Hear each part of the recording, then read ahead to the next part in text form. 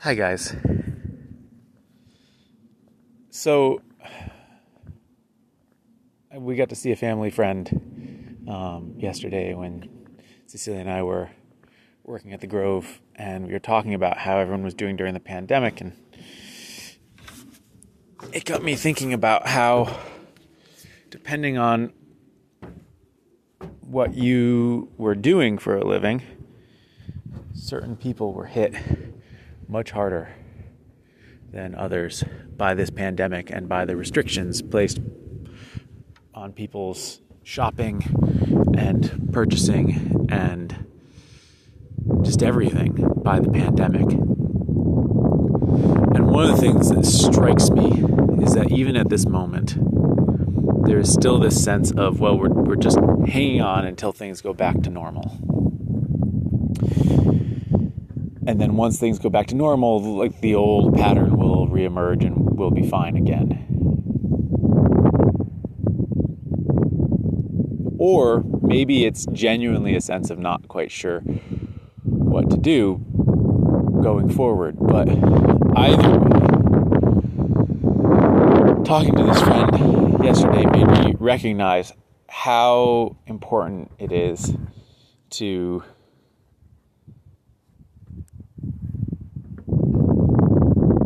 be moving forward in some form or another with wherever you're at. Because if you're in a position where you're just waiting for things to return to some normal, that's the most precarious position of all, and you're making yourself vulnerable to real depression over what's happening, because you have very little control over how people are going to behave in a given moment. All you have control over is what you do about how people behave, right? And I think we understand this when it comes to interpersonal relationships, right? The idea that you can't control somebody else's behavior, but you can control yourself. But we forget this when it comes to making a living. And not everybody. I know that there are plenty of businesses that have really hustled to change the way they do business, and they've gotten themselves online, and they've gotten themselves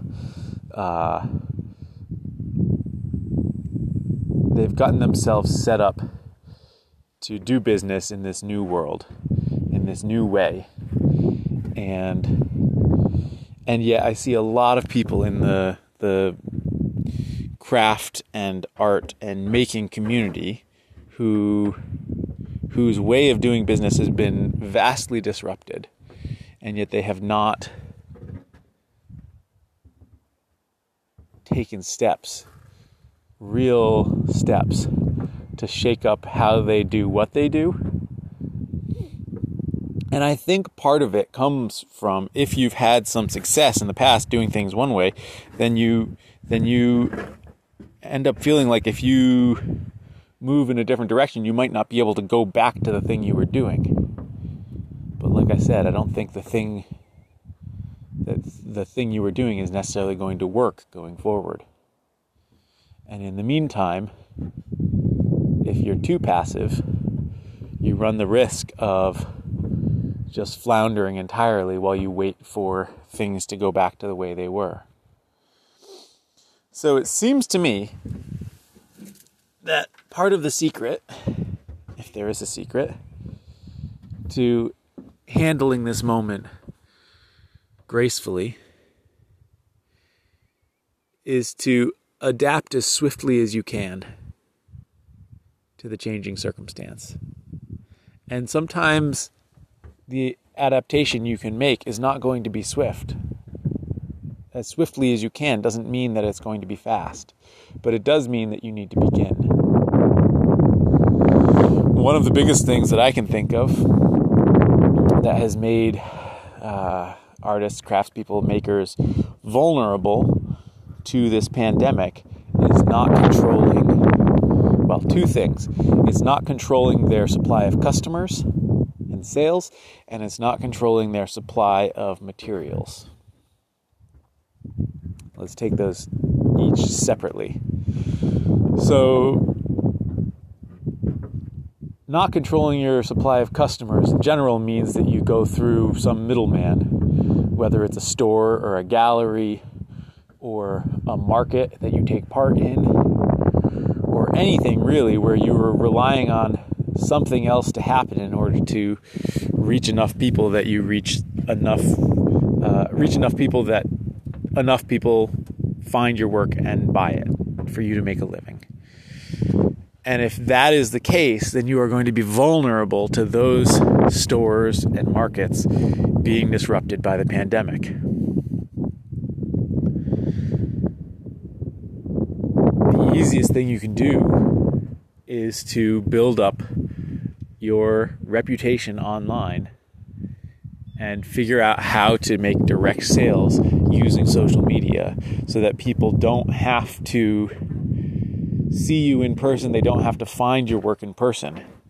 And this is hard and this is slow and it takes a long time to build up that reputation, but it will always be worth doing. It will always be worth having done that work later on. Even if it's not something that ends up helping you right now in this moment, it will help you in the next moment.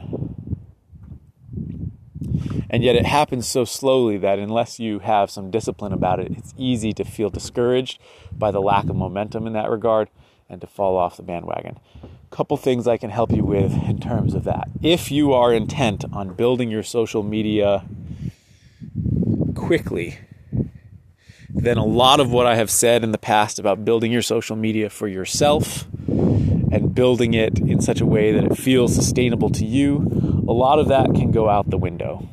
Not forever, but while you have bigger fish to fry. And what I would do is I would find the accounts on Instagram, for example, that have the biggest followings in what you do and see how they do it. And then start from there and mimic their way of photographing things, their way of using the different features of social media, and think about how you can create that same sort of content that's going to be eye candy for people. You need to attract eyeballs because you don't have enough followers or reputation to attract followers any other way. And so you need the eye candy. So teach yourself how to take good pictures and do the crass thing for now to get the eyeballs you need. I think if I were starting over with 0 followers and 0 name recognition, but knowing what I know about what can be done to build a platform quickly, I think I could. That would actually be an interesting little experiment. I think I could, but I still think it would take time.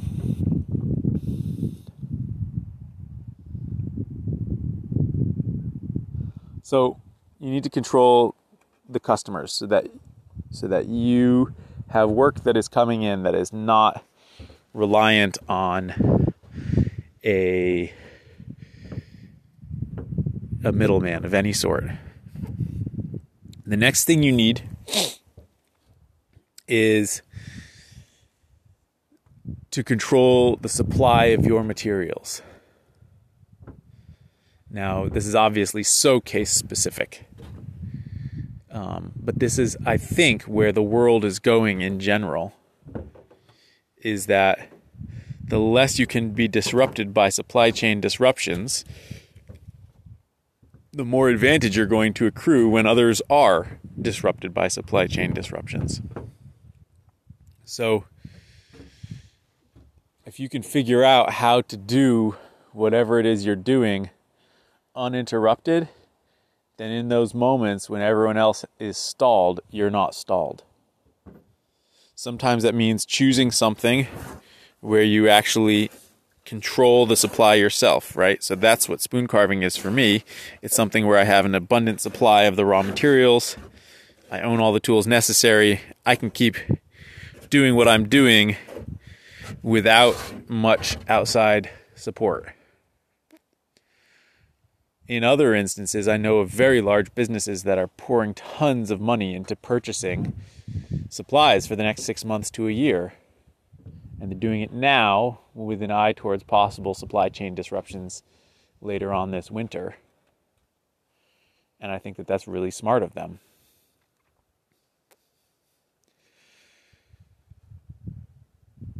One of the people I would like to really applaud for pivoting swiftly in this moment, and I've talked about him before, is Yoav Elkayam. Most of you guys know him. He's a spoon carver in the UK.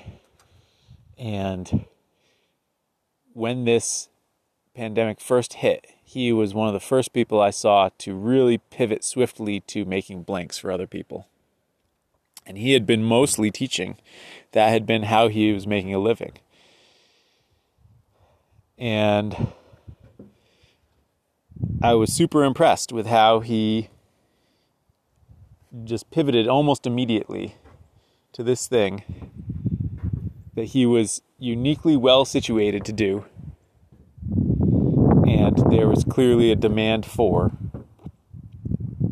And one of the reasons why it was so critical for him to move swiftly was that there was all of a sudden a lot of people who were interested in making blanks, perhaps more than there were people interested in buying blanks. And so the people who were there early, like myself, and the people who moved swiftly, like Yoav, reaped the disproportionate benefit of that increased demand. But even if you aren't first or already there, you can still pivot yourself right now to whatever it is that you are situated to do and able to do,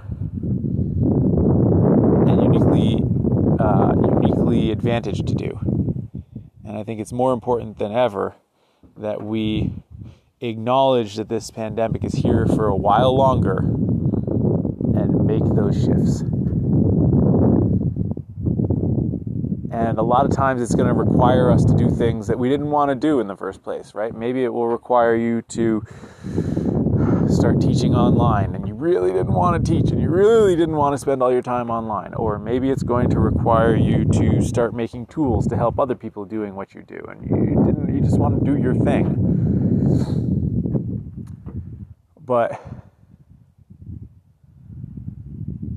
when faced with circumstances outside your control, where the demand is just not there for what you do in the way that it used to be,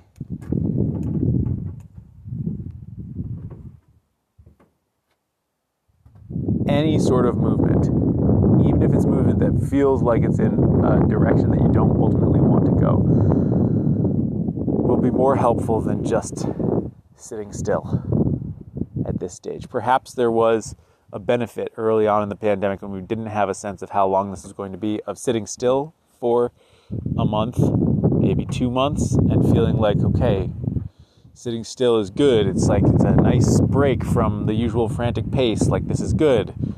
But at a certain point you have to decide to move, even if it's not in the ideal direction, because movement begets movement. And if you really love the thing that you did so much, you'll find your way back to it. But I also suspect that many of you, if you move, will find your way to the next thing that you love. But you're only going to get there by taking a journey. Thanks for listening, guys. Talk tomorrow.